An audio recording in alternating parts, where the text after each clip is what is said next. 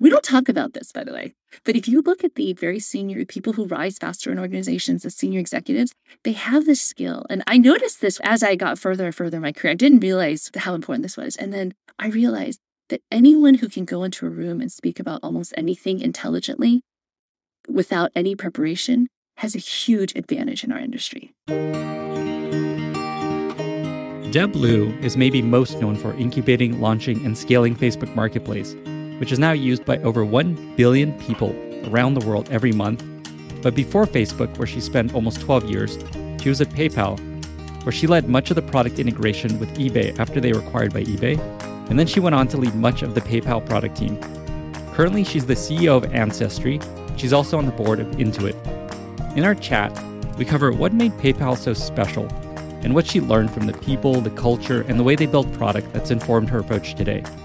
We also talk about how despite being an introvert, she was able to excel in numerous leadership roles, what attributes she's found to be most common to PMs that do super well, and also what skills she believes PMs should focus on above all else. We also chat about Facebook Marketplace, her upcoming book, Take Back Your Power, and a whole lot of stories from the course of her incredible career. As you'll see, I so enjoyed my chat with Deb, and I'm really excited for you to hear this episode. Hey, Ashley, head of marketing at Flatfile. How many B2B SaaS companies would you estimate need to import CSV files from their customers? At least 40%. And how many of them screw that up? And what happens when they do? Well, based on our data, about a third of people will consider switching to another company after just one bad experience during onboarding. So if your CSV importer doesn't work right, which is super common considering customer files are chock full of unexpected data and formatting, they'll leave. I am 0% surprised to hear that. I've consistently seen that improving onboarding is one of the highest leverage opportunities for both sign-up conversion and increasing long-term retention. Getting people to your aha moment more quickly and reliably is so incredibly important. Totally. It's incredible to see how our customers like Square, Spotify, and Zora are able to grow their businesses on top of Flatfile. It's because flawless data onboarding acts like a catalyst to get them and their customers where they need to go faster. If you'd like to learn more or get started, check out Flatfile at flatfile.com/Lenny. If you're setting up your analytics stack, but you're not using Amplitude, what are you doing? Amplitude is the #1 most popular analytics solution in the world, used by both big companies like Shopify, Instacart, and Atlassian, and also most tech startups. Amplitude has everything you need, including a powerful and fully self-service analytics product, an experimentation platform, and even an integrated customer data platform to help you understand your users like never before. Give your teams self-service product data to understand your users, drive conversions, and increase engagement, growth, and revenue. Ditch your vanity metrics, trust your data, work smarter, and grow your business. Try Amplitude for free. Just visit amplitude.com to get started. Welcome to the podcast, Deb. I am really excited that we're finally doing this. I'm so happy to be here, Lenny. So you're currently the CEO of Ancestry, and before that, you were at Facebook for about 11 years, where you led the Facebook Marketplace team, which is a product I love and have used so many times, and I've sold so many products on it. And you also did a bunch of the payments work at Facebook, led a lot of the teams that did the payments work. But before that, you were at PayPal for 6 years, where you led the integration between PayPal and eBay, and also led a lot of the product team at PayPal. And so my first question is around that. There's been a lot of writing coming out about the early history of PayPal. I read this book called The Founders. Jimmy, it's awesome. He actually interviewed me. It's part of that book. Okay. I missed that part, and I will have to go read it. It's such a fascinating tale of the story of PayPal. And there's a story about Meg Whitman coming to the office when the acquisition was announced in her very corporate t-shirt. And everyone at PayPal was like, oh no, what are we doing joining this big company? And so I'm really curious from your time there, and I think you joined right before that happened. What was it like to be on the PayPal side of this acquisition, going through this acquisition by eBay? I actually stumbled onto my career at PayPal. I was graduating from Stanford and I saw this startup, PayPal, and I loved PayPal. I was an eBay seller. And I went to the booth that PayPal had at the Stanford Graduate School of Business, and I just wanted to tell them how much I love their product. And they said, why don't you come interview? And I thought, no, I'm kind of moving back to North Carolina. I'm not sure what I want to do. And I ended up going to interview, and it was really incredible, just meeting the people. And they convinced me to join at the end of June. And we were acquired, I believe, the first week of July. Oh, wow. And before I joined, I actually had a sale dinner. So Peter Thiel and David Sachs took me out to dinner.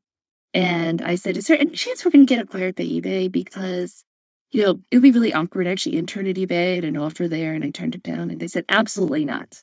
We're going to stay independent. And about 2 weeks later, we were acquired by eBay. And I actually started working with the same colleagues that I had worked with before. It was an incredible journey. I think PayPal was such a small, scrappy company trying to do so many amazing things with a few hundred employees. And it was just the adventure of a lifetime. But it was really different being bought by a company that was run in such a corporate way. It was a very corporate tech company. eBay was a wonderful product, and I had worked there. And so I really loved the people there as well. But it was just the culture clash between the two experiences, between the two cultures, between the two teams. It was very alien, I think, to really have one culture. And at one point they called it the mothership. It was that kind of culture. And PayPal was the smaller, scrappier cousin. And it was just a very different vibe. And I think, looking back, what made the product successful was the two things just belonged together, right? Commerce and payments. And I think that it really unlocked a lot of value. But I think most people saw the value unlocked. I mean, the value that you looked at, PayPal is now larger than eBay from market cap perspective, which was what Meg had wanted at some point. But at the same time, so she was very prescient in a lot of ways. But I think the differences were the culture differences were really hard to overcome. And now, even as we talk about acquisitions, as I advise companies who do acquisitions, it's to remember that there are people and cultures and real human beings behind, each of these products. It is not just you buy a company and you slot them in like it's a stock. It is a completely different thing. And so there were a few of us who became very close during the integration. So Han Wen, who now is the heads of customer experience at Swimply, she and I stayed friends over the last 20 years. And, we talk about those days and how crazy it was and how we kept our teams from fighting it out, and how successful it ultimately was. But I think that people kind of look at the story and it's very easy to just gloss over the details. But there were real humans and a lot of, detailed, how do we make this work? Are there any stories that stand out of like culture clash and how different these two companies were? And then also just like, how did you as a leader help people through that? Because I imagine many people are like, I'm out of here. I'm not going to go work at eBay. How did you keep people excited and sticking around? Well, I just remember we did all of our product planning on one shared worksheet. It was a spreadsheet, like an Excel spreadsheet.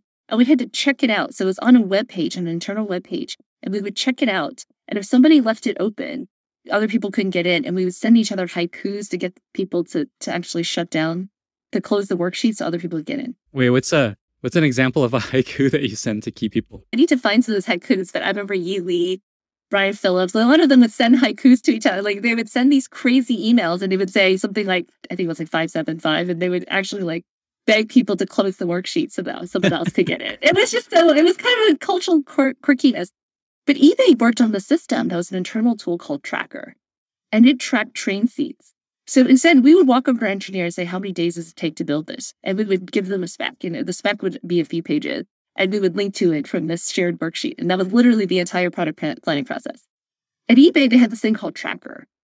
We would submit like a PRD, and then they would have like text specs. And it was just the whole system. And you would book train seats. You had to go through product council. But before you went to product council, you had to lobby all the executives in product council to sell your product. So you'd have to set up a series of meetings, and you'd have to book a time in product council. You'd have to get the green meant that you could go forward. I just remember us just being bewildered. Like we would drive down to eBay. One time we had a meeting, it was 9 p.m. and we're trying to get clearance in product council because it was the only time we can meet with somebody ahead of time. I just remember all of us going, what are we doing? Like, how are we doing this all wrong? And there was just a lot of cultural differences in how booking a train seat. One train seat, by the way, was 15 days of engineering. Our estimates were like 2, 3, 5 days. Like a big project was 50 days. And it was just so different. And we really had to navigate how to work at two companies at once that really had very, very different cultures, especially the teams that were kind of in between the two. What did you take away from that experience that stuck with you to other work that you've done about keeping people excited and on board with some radical change like that? Well, I think the biggest thing I learned from that entire experience is that people are people, but they respond to the process and respond to culture in different ways. People would go back and forth between the two companies and completely go native. They would adapt immediately because you just had no choice. Like, to get through a process, to get through a system, you had to do that. And to realize that there's the same amazing people you worked with on the other side of you with different incentives. And they were still the same amazing people you could go have drinks with, but their incentive system was completely different. Now it was like, how do you get through this process? How do you get booked? How do you get support? And I realized that sometimes we often blame individuals for things that are actually systemic process problems. Like, if there's a process broken, we think, well, if they just tried harder to work better together, they just had a better relationship. And I'm like, no, actually, are you setting up a system where you're putting two people against each other and you're pitting them against each other and then saying you should collaborate better?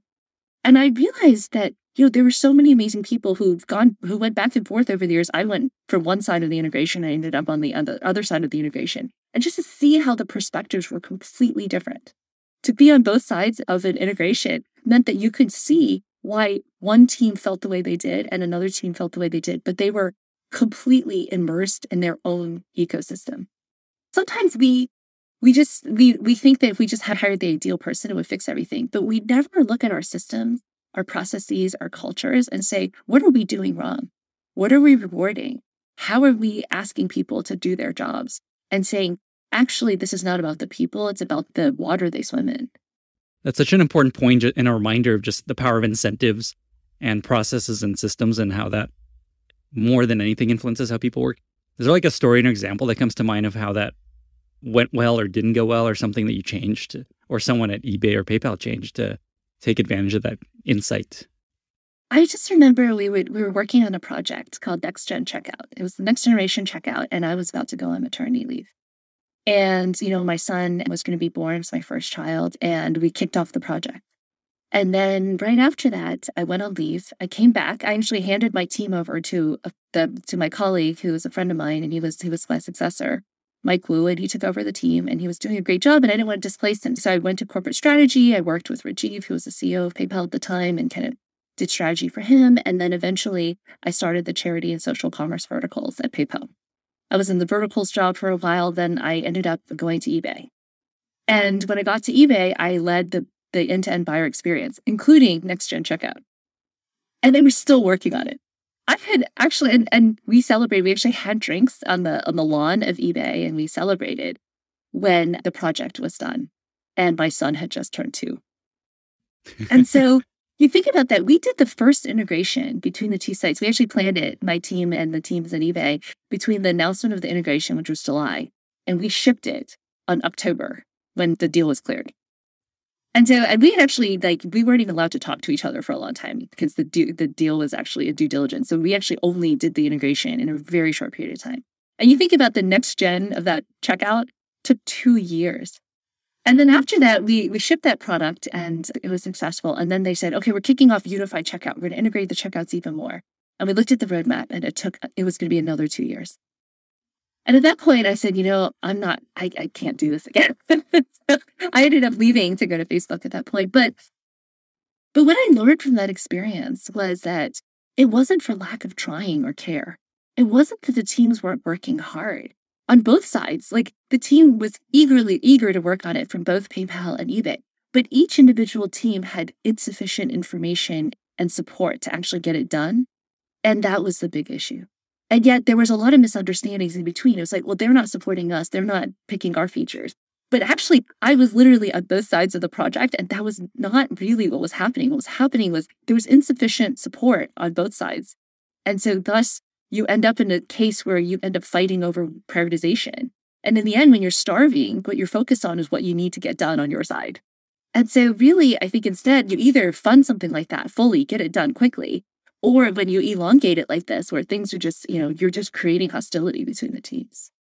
It's so cool that you're on both sides of this experience and saw how very different teams and approaches worked. Something that I don't know if people know is that you joined PayPal when you were very young, and it was maybe your first PM role, and you ended up taking on some significant responsibility super quickly. I'd love to hear a bit about that part of your career and how you were able to take on such a big role so quickly and how you kind of scaled and learned as you went. So I had come to the table at the career fair, and I saw Tim Wenzel, who had put together a lot of the PayPal mafia. And he was the recruiter. He's one of the first recruiters at PayPal. I think he might be the first recruiter at PayPal. And then Catherine Wu, she's the head of Airbnb.org today. And she was a year ahead of me at Stanford. And he said, hey, we have jobs in marketing and product. Which do you prefer? I look at Catherine, since I kind of knew her. I said, what do you do? She said, I'm in product. I'm like, that sounds good. They had no idea what a product manager did. I mean, at the time, it was just not a thing. It was not kind of the thing it is today. And so thus, I ended up interviewing for product. And as I was interviewing, they would say, what would you build? And I had all these ideas. I mean, as an eBay seller, I had many things I wished PayPal did. And so I would describe all these ideas, all these things I wanted to do. And then I started the job and I went to the VP of product. And I said, what is the actual job of being a product manager? I have no idea. I realized that I had taken a job. I had no idea what it entailed. And she actually very patiently explained it. My manager, Deb Liu, also did, and just really kind of mentored me and showed me the ropes. And, being a new product manager and having no idea what your job is, I was able to really kind of look at the product from a very customer-centric way. So a lot of PayPal employees were not eBay sellers. In fact, some in the company were hostile towards eBay. Whereas I said, this is the best opportunity. You have this marketplace of sellers who have their own websites. If we could just get them all on board, this is a massive win for both companies. And so I looked at it from a very different perspective. And I think that it kind of gave me this ability to see the world from a customer perspective, but also from a product lens. It turns out that I'm a very natural product manager, but I think if you had asked me at the start, I just had no idea what it entailed. I love that you decided to be a PM on the spot in an interview line talking to a recruiter.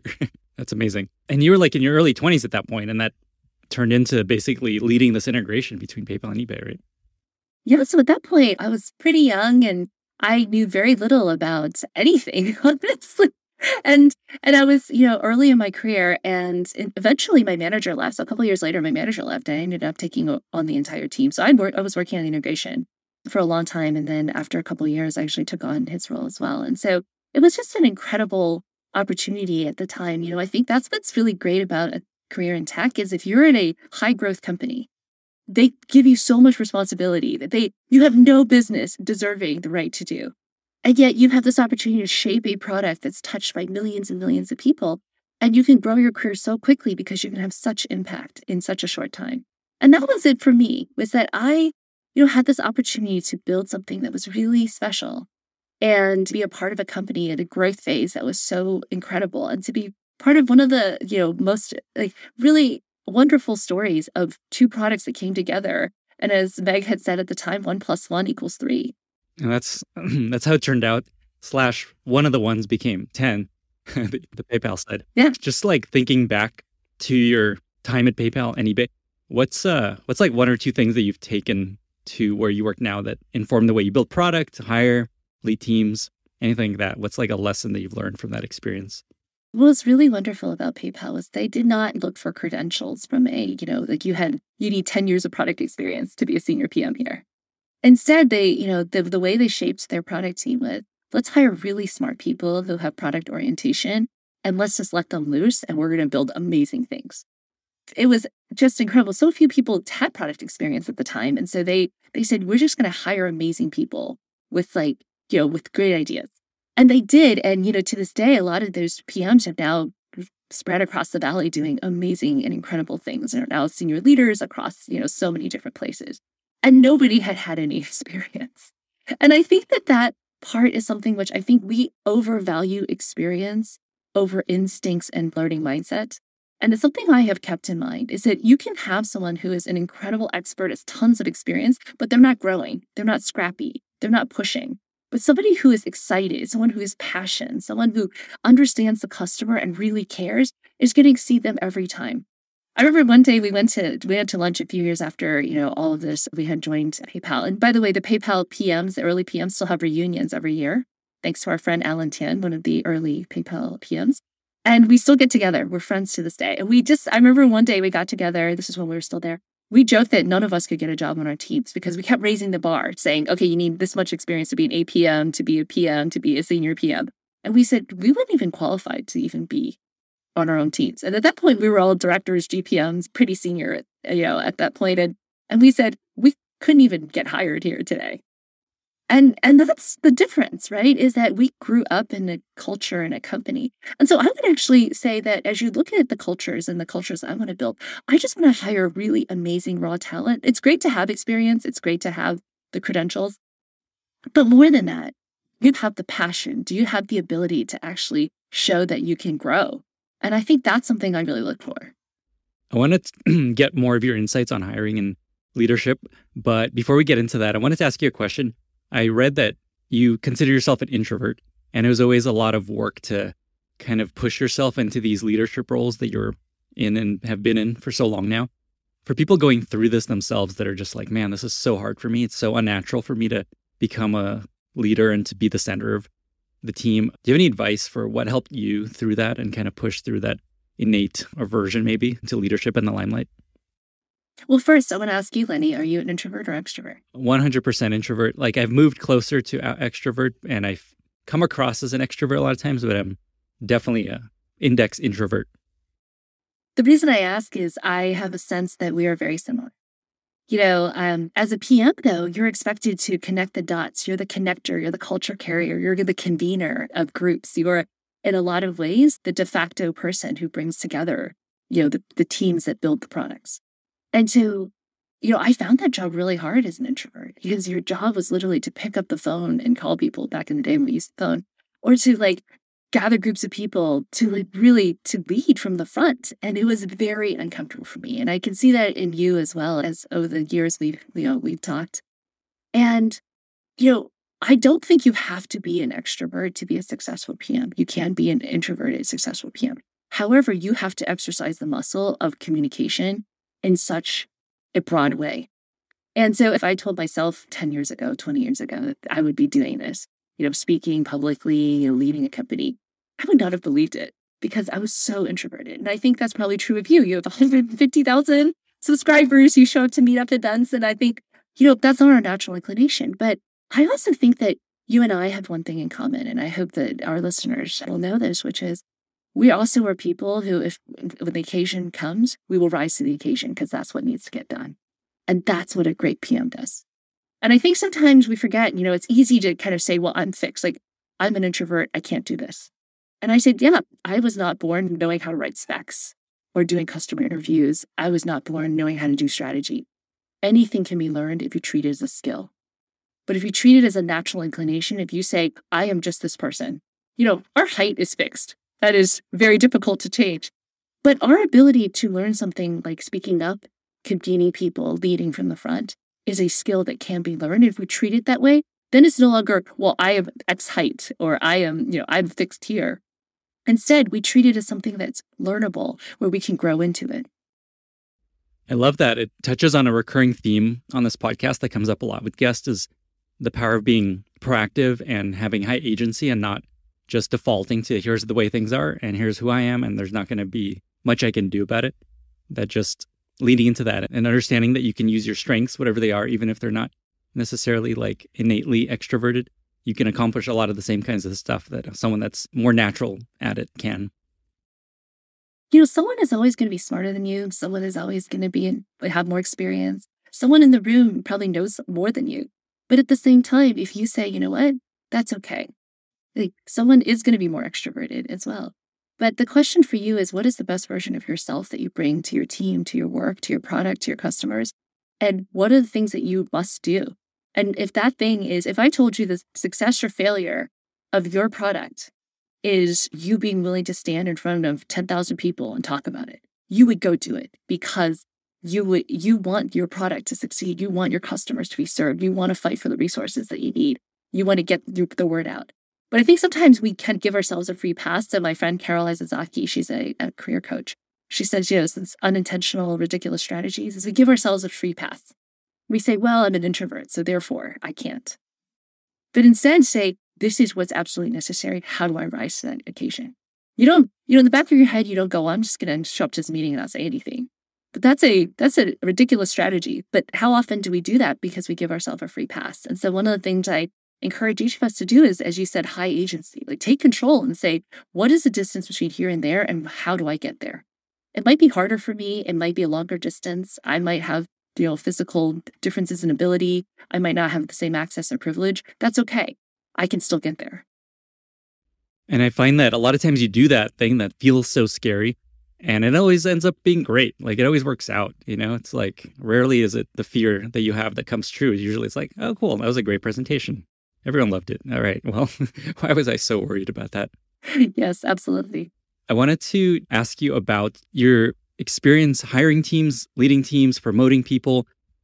I'm curious, what have you found separates PMs that go on to be really successful and have really successful careers versus those who kind of just drift and stagnate and just don't go anywhere?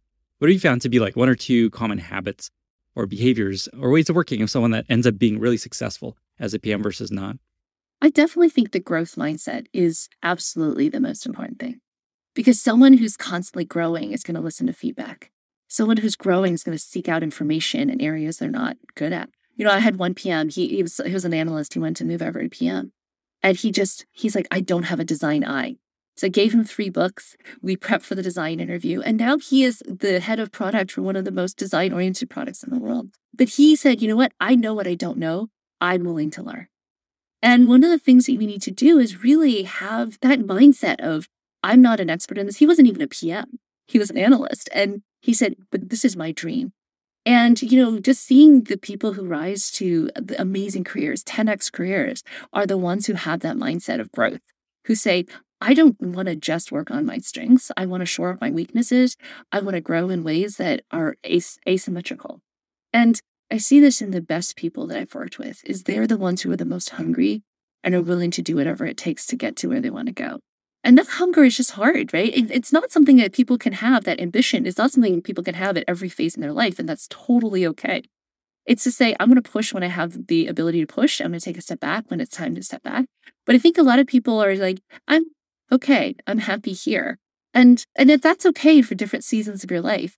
But the most successful PMs are the ones that say, when the time is right, I'm going to really push and I'm going to drink it all in and make it as possible to get as far as I possibly can during this season of my life. For people going through that are wanting to push through that and develop, and maybe in this example, what do you find is worth your time? Do you find like courses are a good way to improve? Is it like mentors, coaches, just doing the work? Do you have a general mental model of like, hey, I want to improve it? Say design, I don't know. Do you push people to like one direction versus another to actually get better at a lot of these things? I think one of the most powerful things that we can do is actually first start in a coaching circle. Because getting feedback is incredibly important. If you have an amazing manager and peers that give you feedback, that's amazing. But I think often you don't have that. If you can find a coaching circle or mentoring circle of other PMs, they will actually help you see your blind spots. Because I think seeing your blind spots helps you to work on them. Second is actually taking that feedback and saying, okay, here are the 3 things I want to work on. So every year I do a New Year's resolution. And this is not just for PM, but across the board. I write down, here's the things I want to improve in my life, and here's what I'm going to do them. Like having a written goal. And the goal isn't checking the box, like I'm going to do X.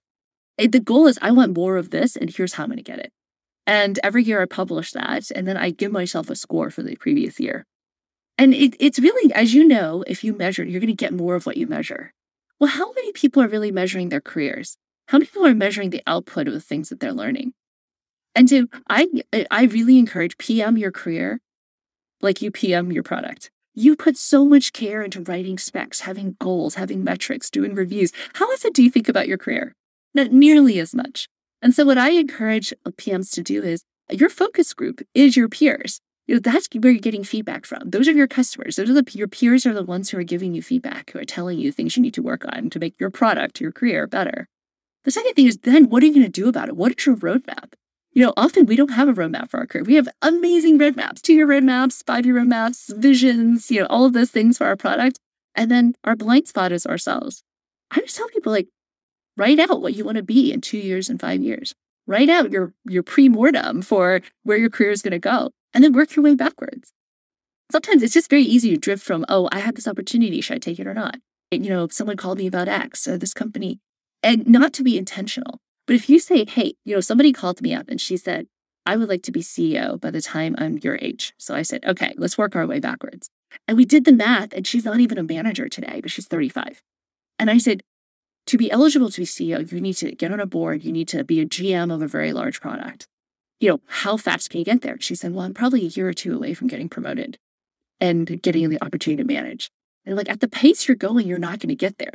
And so I've been mentoring her and coaching her. And finally, she found a new role. They're giving her management responsibility. She got at a higher level. But she realized that on her path, her roadmap was going to elongate way further than, when she needed to ship. And so instead, we worked on a new plan. But I think a lot of PMs are like her, not because she's an incredible PM, but she put so much more care into her product than she really thought about her career. I love all these tactical pieces of advice. I'd love to get even more tactical. Is there like a framework or a template they use for these sorts of exercises, either working backwards or your kind of resolutions?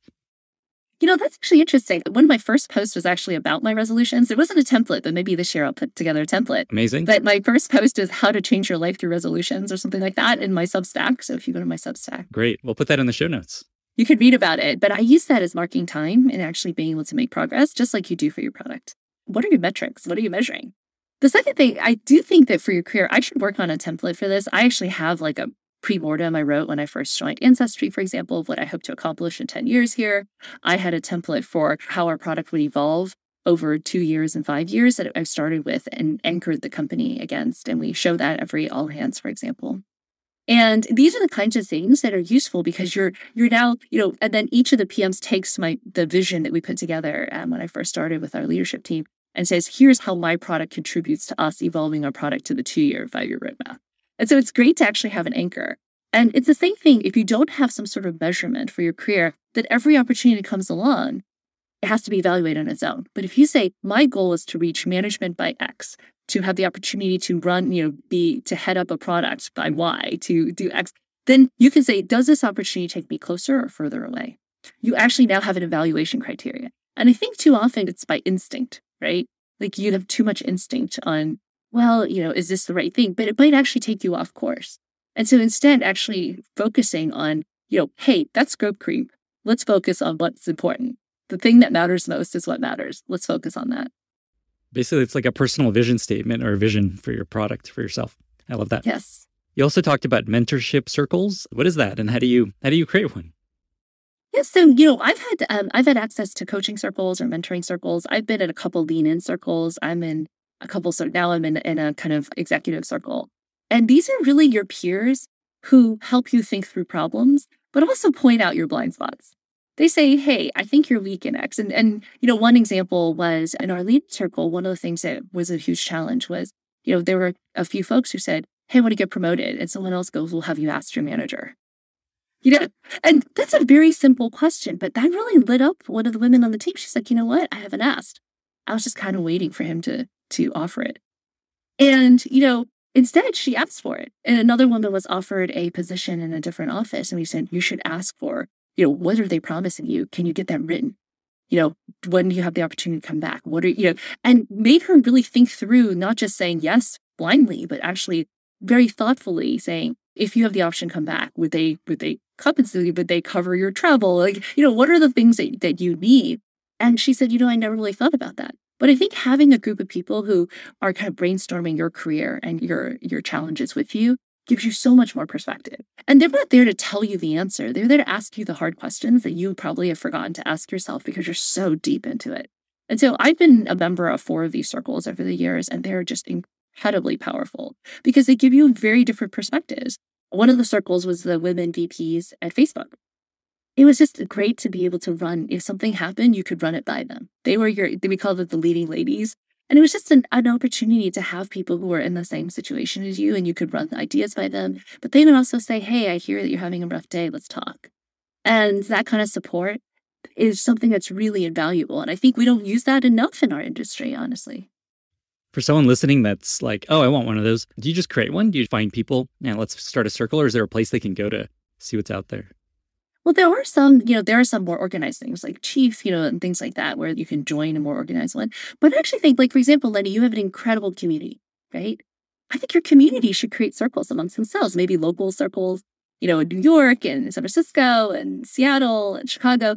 I think this is a natural place for you to find. Make sure, though, that they're your peers, because it is really important that people understand at what place you are. And differential in level makes it really difficult to kind of have rich conversations.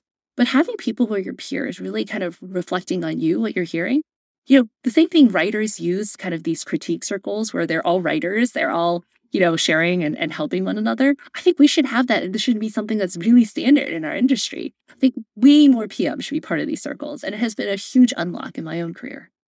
Awesome. There's actually something in the works in our community. My community lead, Trey, is really excited about mastermind groups, and he's looking for someone to help run those things. So that might actually come together. And I'd love your advice and help as that comes together. Absolutely. I'm here to help. If a feature ships, but no one knows about it, did it really ship?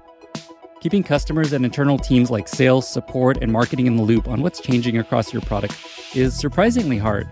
First, you have to dig through tickets and pull requests just to see what's been done. Then you have to figure out what's relevant to each person, craft updates, and then share them across all of your channels. Multiply this by the number of things that ship every week, and that's basically a full-time job just to keep everyone updated on what's changing. That's why high-velocity product teams like Monte Carlo, Armory, and Popsicle use MakeLog.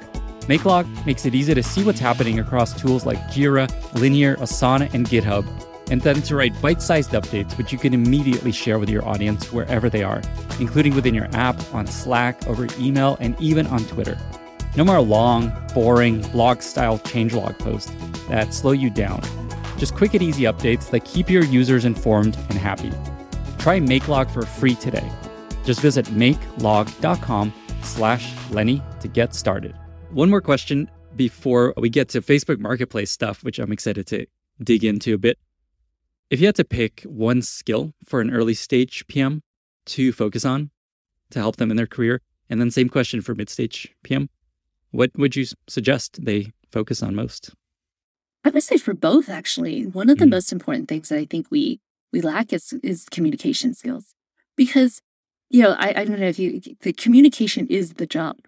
You can't do anything alone. You're not coding the product. You are not designing the product. You are not doing the research. You are not doing the data analysis. You're not, your job is purely communication. And how good you are at communication is really, really critical. And I think we underestimate that. We think our job is something else. But actually, most PMs, the job is communication. Actually, in many jobs, your job is literally communication. And I think we underestimate how important that is. And so this is, having clear and good written communication skills, but also communication skills around broad communication. Like, can you get up and actually convince a group of people that your strategy is the right one? Can you write a 6-pager that seems so obvious that everyone's like, yes, we should do that? Can you communicate the need for additional resources to get your team what they need? Those are all communication skills. One of the biggest challenges I see is it's actually not just the communication skills, but the lack of courage to actually communicate. I get emails that say, I don't want to bother you, but. And I'm like, or I'm sorry to waste your time. And I'm thinking, no, don't say that. And I've coached a lot of people on this. Like, don't say just. Don't devalue yourself before you pitch your idea. And so I do think that it's the small things, but it's also the big things, being really comfortable in a room. One of the biggest biases we have in our industry is that we have a bias towards people who can speak intelligently about almost anything on the spot.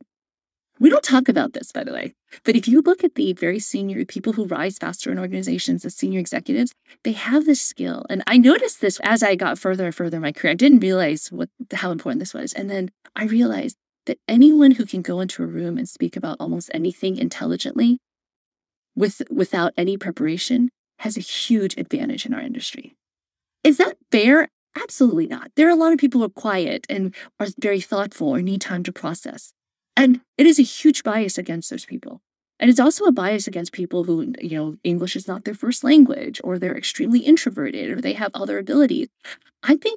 But I just want to acknowledge that here, because if you have that skill, it will be rocket fuel. It will be so powerful for your career. And if you don't, it will hold you back. And so, I don't think it's I don't think it's fair exactly, but at the same time, when you go to an executive review, and I've done these product reviews where we have multiple teams, like maybe 10, 15, 20 teams come in, and there's this huge bias in the people who can actually answer the questions on the spot, and a huge bias towards those who could riff with the leaders.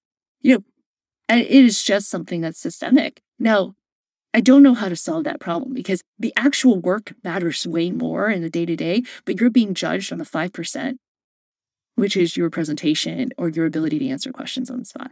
And I think it is something that we need to wrestle with. And I do think it's something which will plague our industry. We might not have the best people at the helm because we have this bias, but it is real.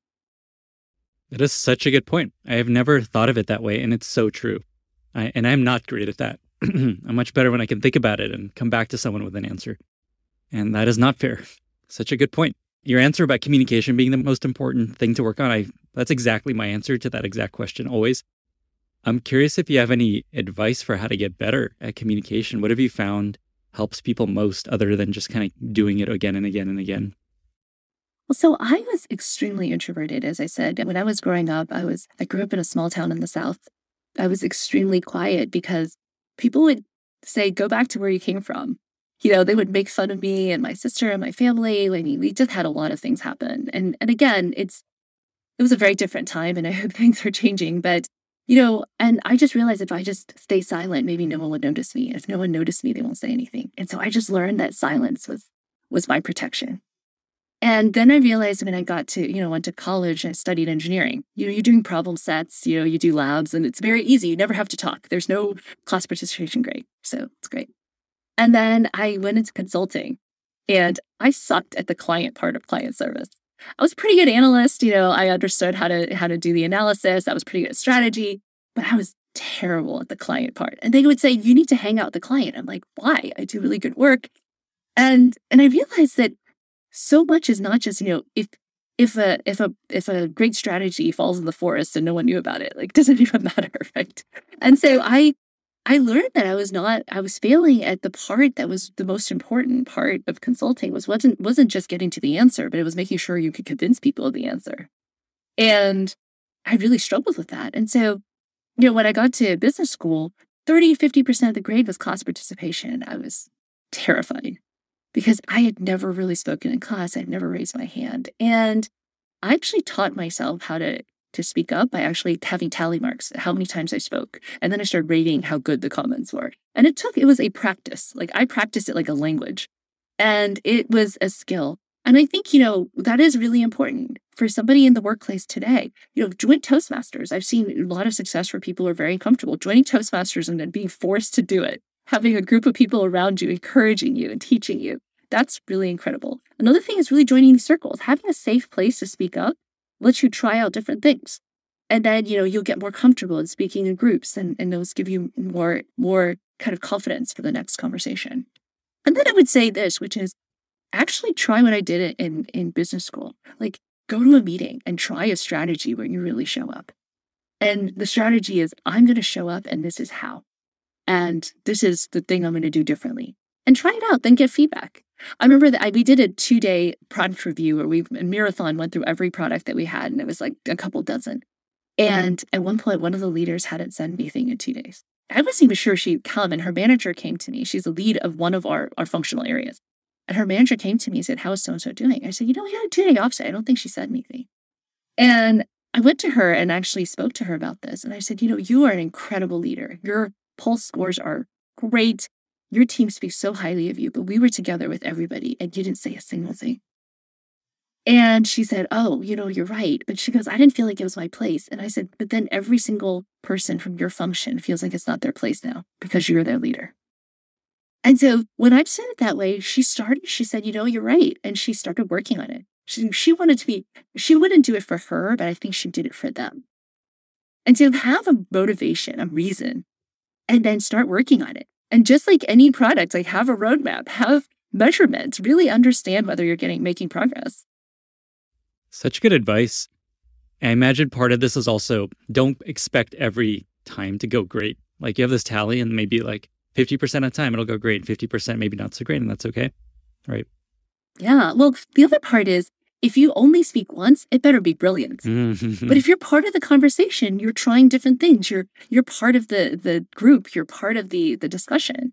And not every comment then has to be so fraught. But the less you speak, the more people, when you do speak, put so much weight in what you're saying. And so in some ways, actually having a conversation, this is like growth tactics, right? If you only pitch once, you have to hit that home run. But if you're up to bat a lot and you take lots of shots, and growth teams take lots of shots, they're like, you know what? For the teams that are only take two at bats, they better hit a home run each time.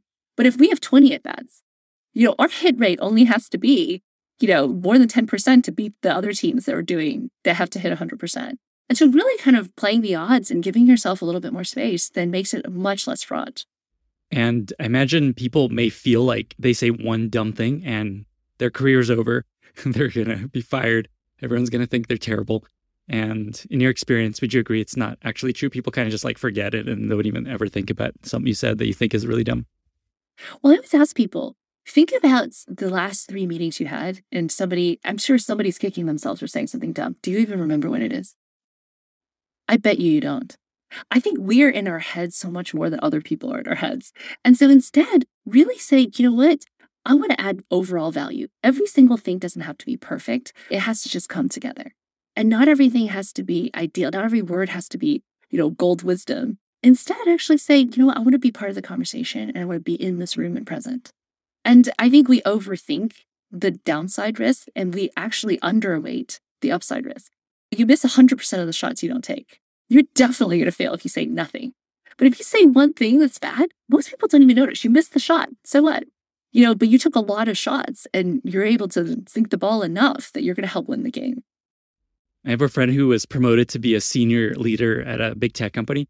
And he used to be really nervous saying things in big meetings with all the execs because he thought they'd think about it and remember it. And he just thought about it for the next week every time he said something dumb.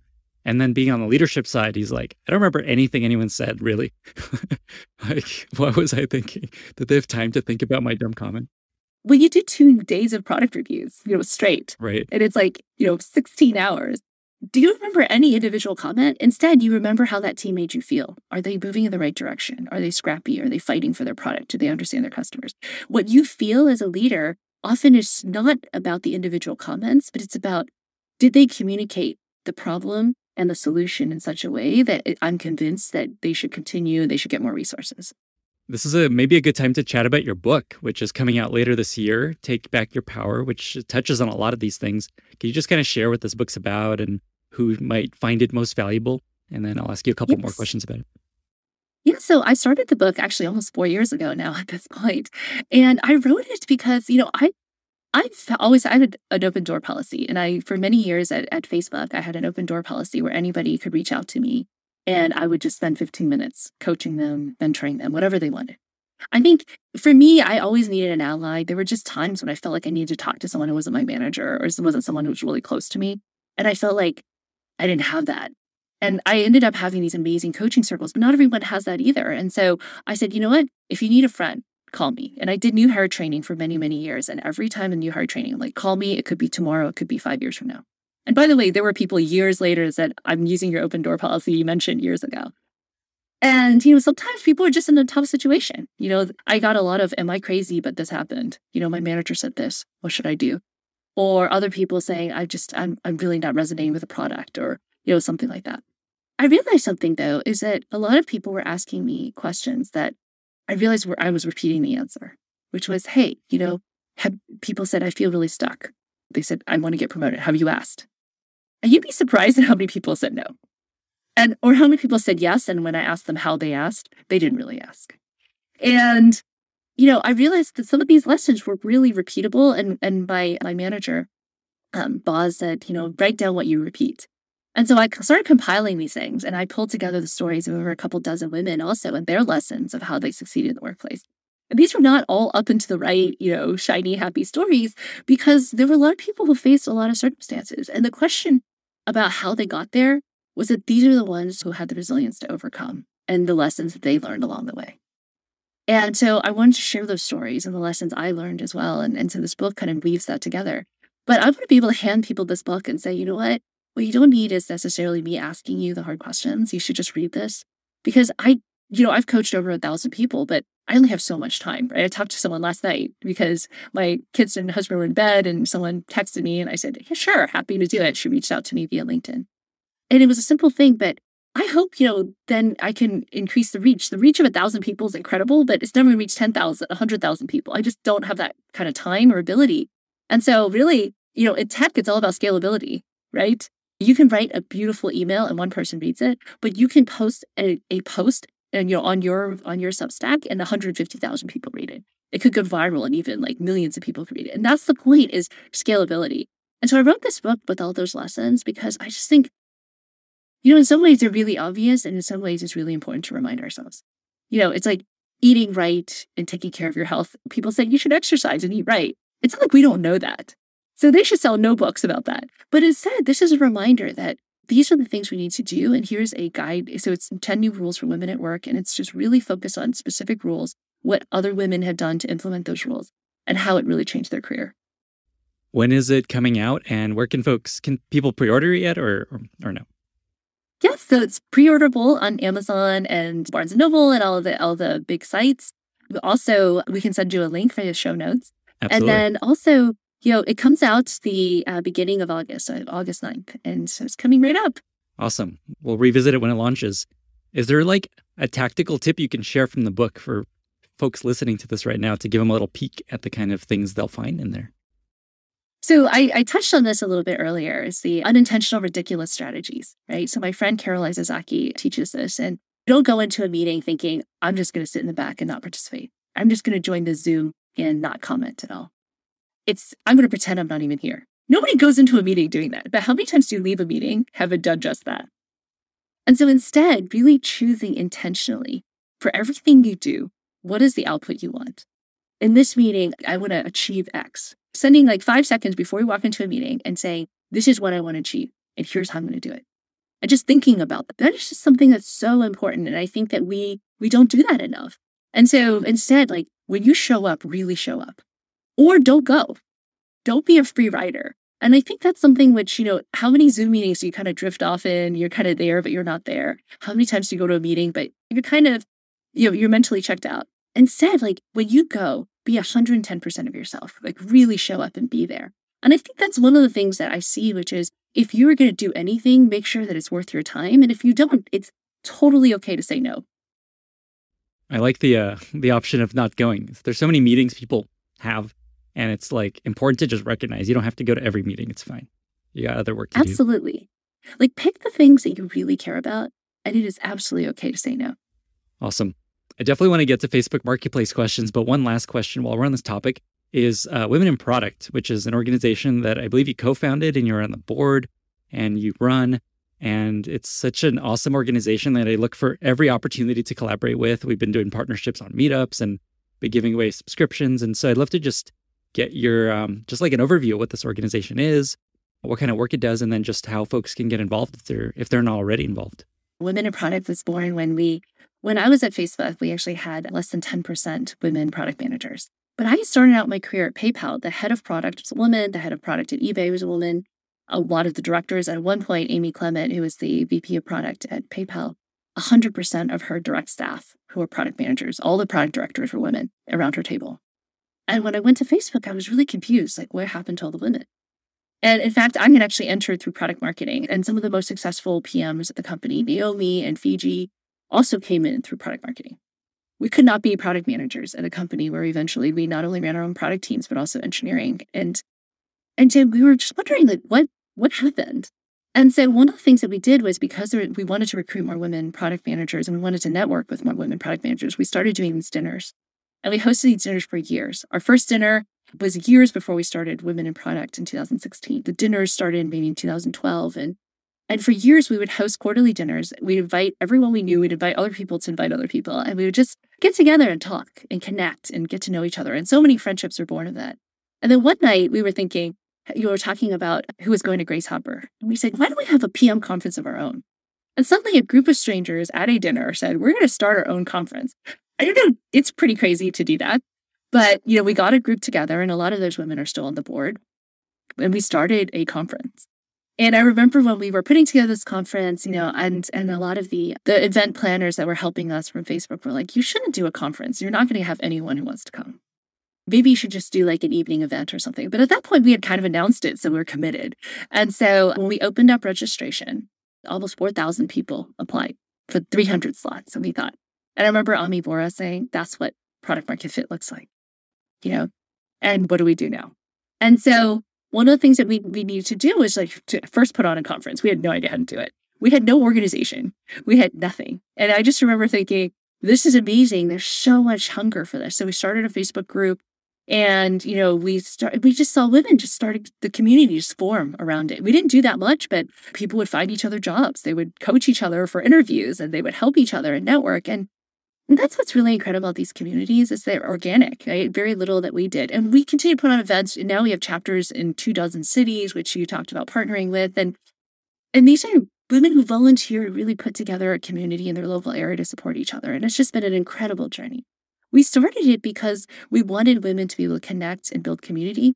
But the ultimate goal is to have more women in product management. Because what happens was the reason that companies like Facebook and a lot of other tech companies didn't have a lot of women and that we lost so many women was that a decision was made in 2004 to require a computer science degree to become a product manager. And only 20% of computer science degrees are actually earned by women in America. And so a lot of women, including myself and a lot of the people I mentioned, couldn't get the next job because we didn't have a computer science degree. And so we went into other organizations and other roles. And so we swept out a generation of women who were already kind of pretty senior unless they were rising their own organization. And then with the next generation of women product managers didn't start. So we went from a field that was almost 50-50 to one that was like drastically different. And now we're climbing our way back. And, I started the community because of that. And I think that part of that work is to continue to bring more diverse voices to the table. That we went from diversity to lack of diversity, and progress shouldn't be taken for granted. And so, we're making our way back. We have, worked with companies to drop the computer science requirement. We have encouraged companies to drop the technical interview. We encourage companies to create rotational programs or APM programs so that people who with very, very different backgrounds can enter. But you think about where product managers go, they eventually become the investors and founders. They become advisors. They become board members. And so if your pipeline for one group of people is much worse, you're just never going to equalize what products are built into the world because we don't have the diversity starting at the very beginning. And so that's the work that we've been working on over the last now 6 years it's been. And, we have a lot of work ahead of us. I had no idea that requirement was such a big component of the lack of diversity in product. Wow. What can companies do if they're finding it tough to have a diverse PM team? I imagine step one is drop that requirement. Don't expect your PMs to be technical. Is there something else that you'd recommend? We actually went through this at Facebook. So I was leading the recruiting and I was working with the recruiting team. So I was the PM advisor for the recruiting efforts. And first dropping the computer science or technical degree and seeking out people from a broad background, because I've seen some of the most successful PMs do not have a technical background or any type of background like that, but could be incredible leaders.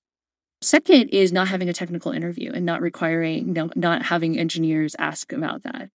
The third thing, though, was actually the way the interviews were conducted. The way that bias works is that one of the things we used to have is something called a futurist interview. And we found out that the futurist interview was actually not correlated with success of the PM at Facebook. But the futurist interview favors those who are willing to riff on the future. However, people who are minorities and women tended to be more realistic because they tended to be hired based on the realism of their plans and how concrete they were.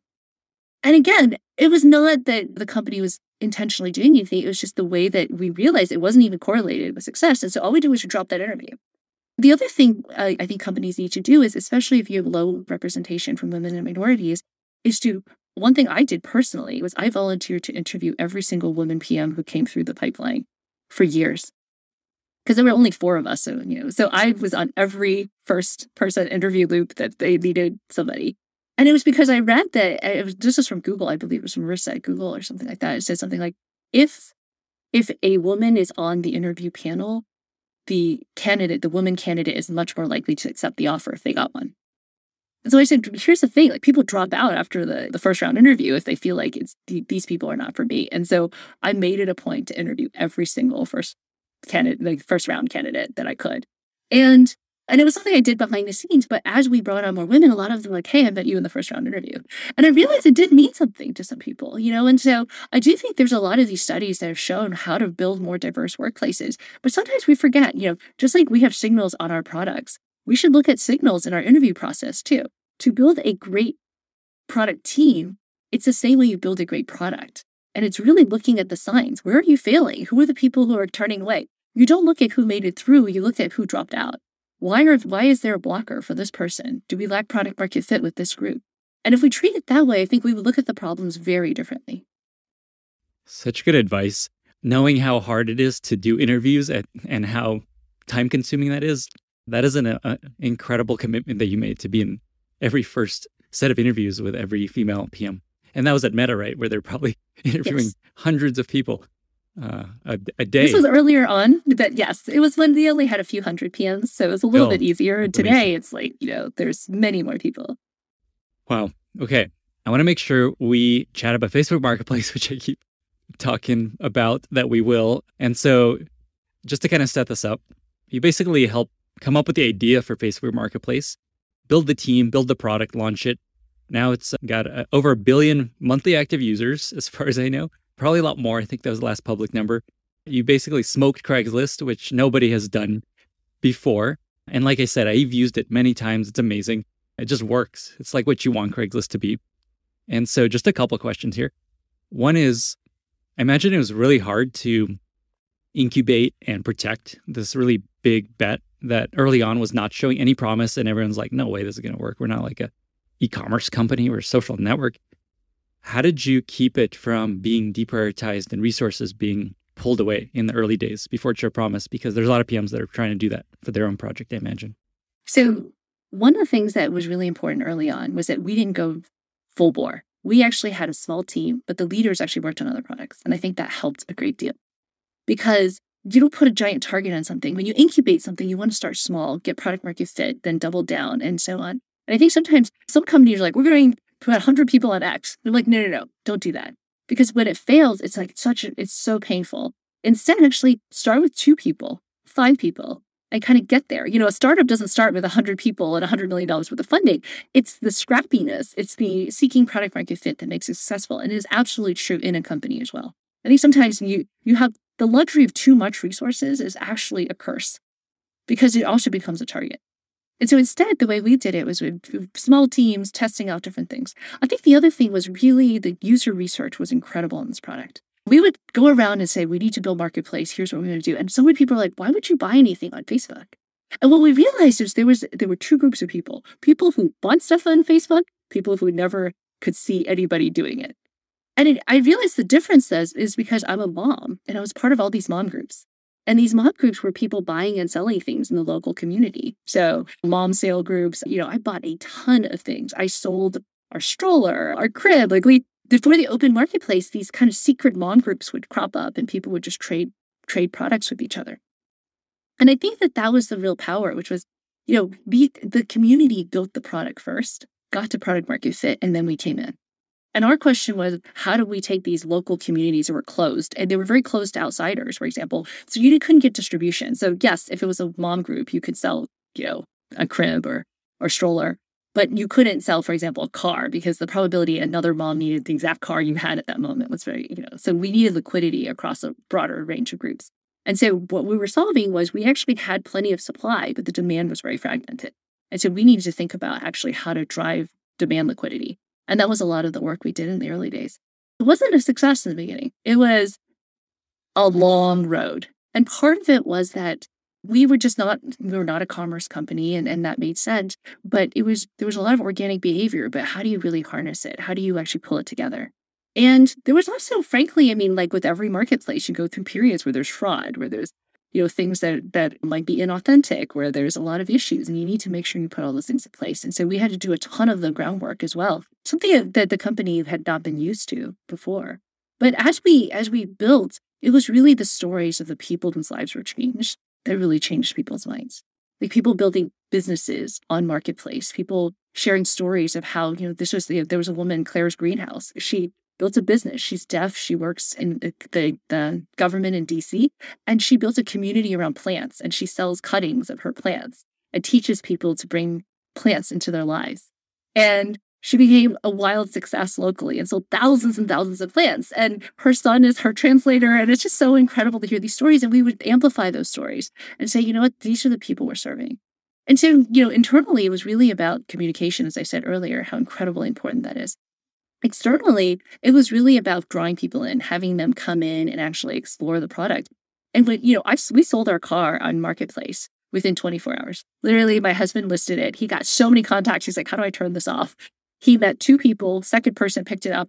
We sold our minivan. And it was magical.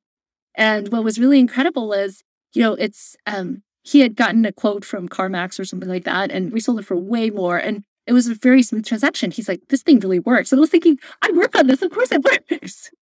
But I think it is that kind of thing where people then the word of mouth spread. Hey, if you want to sell a car, you should go here. Because there's trust too. People are like, well, I don't want to meet a stranger. But, he has his profile picture, which is him and our daughter. They were going to meet near our house. And it was really that trust element that was really different than other marketplaces too. It's not anonymous. It is like human beings. But people are coming and look at furniture at your house. They're test driving your car in your car. And so, that trust that Facebook offers, which is how long you've been on the site, whether you've changed your profile pictures 8 times, whether your pictures of your kids, what you've talked about, all of those things, the things you have in common. Friends, I've bought things from mutual friends, it turns out. And that level of trust was something that was the killer piece of the product that most people didn't understand. It was real identity, authentic people, and real connection.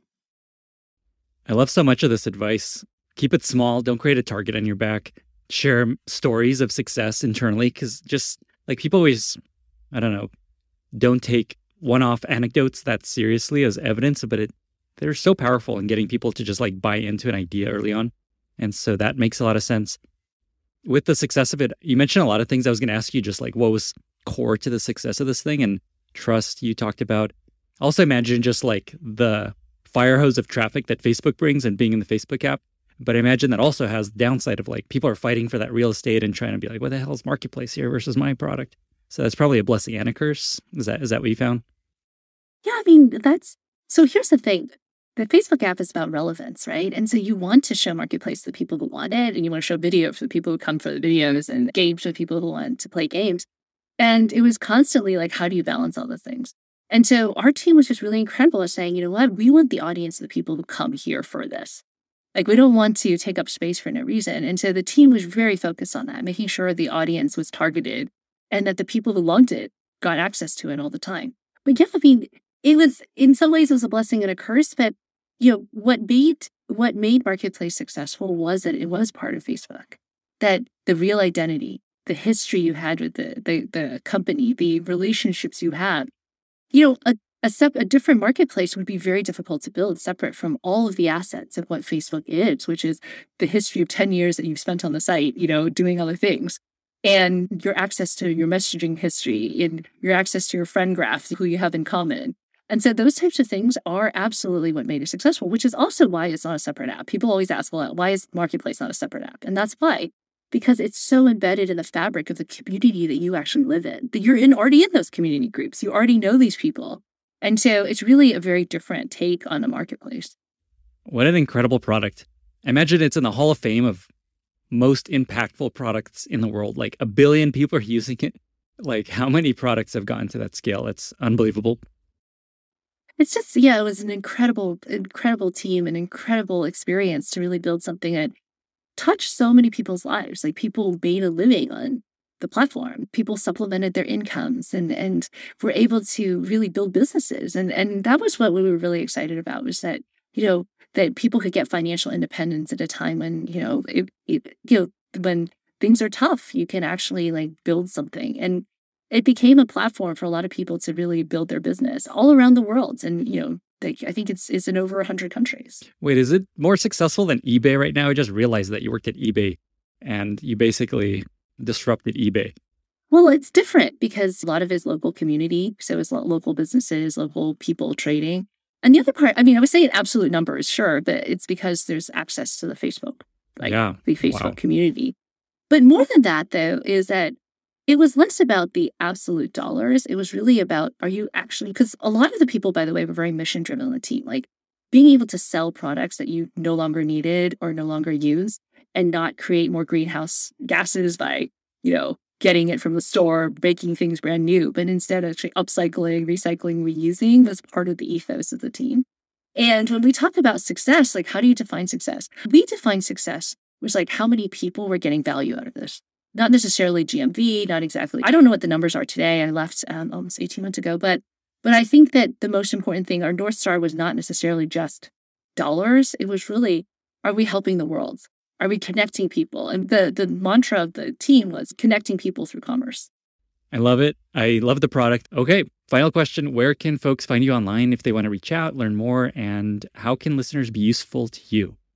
I have a Substack, debliu.substack. I also am on Twitter and @deblu_, as well as on LinkedIn. So you can find me on LinkedIn as well. I do post there, and I'm on Instagram. I can send links for your show notes for all of those things. One thing I would love to see is, I would love to see your listeners talk more about their experiences and share more about their experiences, because I think we learn more when we have conversations and we're open.